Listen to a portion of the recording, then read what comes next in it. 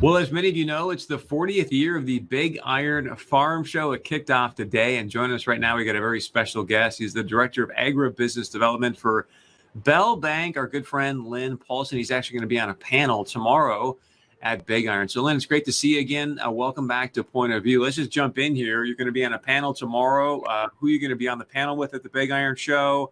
How can people come check you out, and what are you all going to be talking about? Yeah, I'm going to be on a panel with Frayne Olson of NDSU, and then the CEO of Ag Country is going to be on the panel. And it's just going to be a Q&A session on things that are going on in the ag sector, how COVID is impacting the farm sector right now. And we'll be listening to producers' questions, and hopefully we have some decent responses for them. I know, I'm sure you guys will. But, it's always fascinating to get that feedback from people that are out there, doing the business, right? Doing the work. So what kind of questions are you seeing the most right now from our great ag producers?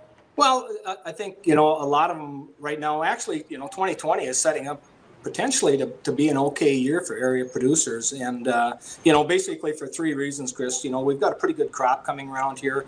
I get the opportunity to travel around in multiple states, and I would say that we've got as good a crop around here, generally speaking, as anything. So that's certainly a positive.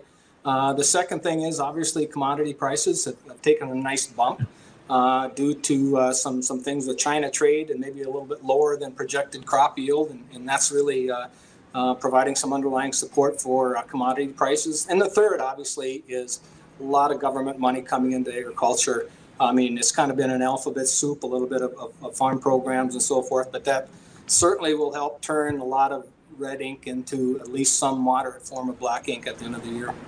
Yeah, I mean, help someone like myself understand this, where you see what's been going on with the trade challenges and some of the market challenges. They are up a little bit now, but yet there's some studies out there that show that net farm income is actually up as of late. How would you explain that? Actually, just about directly proportional to the amount of government payments and government program money coming in. You take that out of that equation, and that net farm income number becomes pretty humbling pretty quick. So with that being said, some light at the end of the tunnel, if you will, from the standpoint that I saw a report today where China's starting to build back up its hogs. Let's talk about things closer to home here. There's been some big soybean sales as of late. So where are soybeans at today? What does that mean for farmers right now? Well, I think, soybean futures are a little bit north of $10 right now, and that's really the highest it's been in the last 2 years. And obviously a lot of that is driven by China trade, and along with maybe a little bit lower than projected crop forecast for this year, as I mentioned.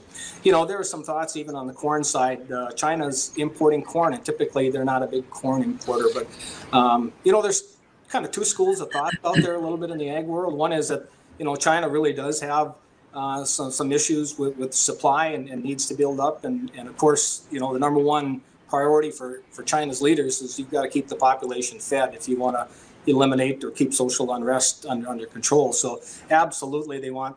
The other flip side of that is there's some thoughts that they want to build up their inventories in the event that maybe a Trump presidency 2.0 comes and there's another trade disruption, whatever. They've got something in the bin, so to speak, to wait that out. So you mentioned corn, which is good that China's buying some of that. I know recently there was a very large corn purchase from China, yet obviously ethanol has had some challenges due to maybe some of the waivers and things like that, and really demand. I mean, you guys had a piece up on your website about COVID, and we'll get to that in a minute, but where you said, the lost demand for gasoline, you're not really sure that ever's really going to come back to where it previously was. So what does that mean for ethanol?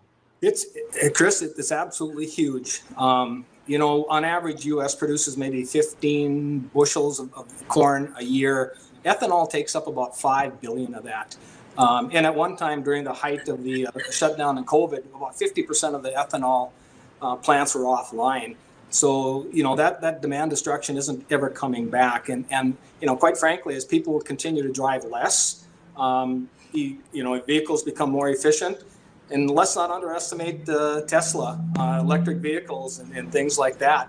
Corn producers, and we just need to start finding some alternative outlets and uses for some of this production, because right now the American farmer, you almost hate to say it, is way too efficient. I mean, they are so good at what they do in terms of producing the crop, but you still have to find an outlet in a market for it. You bring up a fascinating point because I recently had a conversation with Congressman Armstrong, and he really believes that demand's going to come back. And I'm with you, right? It may come back, but boy, not to the previous point. I think people are kind of enjoying working from home, not traveling as much. And so if it doesn't come back, I mean, is the ethanol industry going to continue to run at roughly 50%? And then if you're going to sit down with a farmer, are you going to start steering them towards maybe planting something else other than corn? That's a great point. I mean, I think ethanol will come back, but probably not to the height of where it was, 2-3 years ago. Obviously, some of the waivers, the small refinery waivers, if they put an end to that'll help a little bit with corn demand. But quite frankly, you need to find some alternative uses for corn. And you can do so many things with corn. I mean, we haven't even begun to scratch the surface about what we can do with it. But quite frankly, the days of just raising bulk number 2 yellow corn and hoping the ethanol industry and the animal feed industry takes it all, that's probably a little bit of a short-sighted strategy going forward. And I think agriculture, its next big wave, if you will, and I think we're coming up on a crossroads in some sort of subtle sort of way in agriculture. We're going to have to reinvent ourselves a little bit in terms of, what do we do with the products that we produce? Because, quite frankly, even, this COVID thing, Chris, in terms of how the American housewife has changed a little bit about, the demand for food. People are eating just as much, but they're eating something quite different. And we've seen how the supply chain interruptions, we've seen where the weak links are, so to speak, and they've been exposed. And quite frankly, it caused some disruption. But for those real entrepreneurs, it's showing some opportunities in there as well.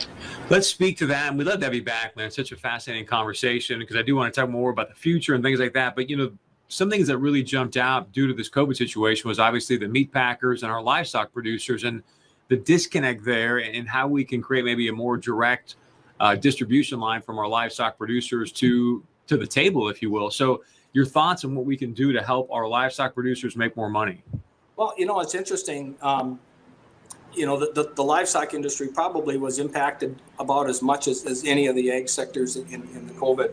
I mean, I've talked in the past about, all the consolidation going on in agriculture and, when is too much consolidation a problem? I think we might have just found that out here. Thanks so much to Lynn Paulson. You can tell there's a little bit more there. We're going to have him back. It's a great conversation with Lynn all the time. So go check out the Big Iron Show. It's taking place tomorrow and Thursday as well. A lot of great things going on there. Stick around when we come back. We'll be wrapping the show up. We got this great guest for you for tomorrow night we're going to tell you about right after this.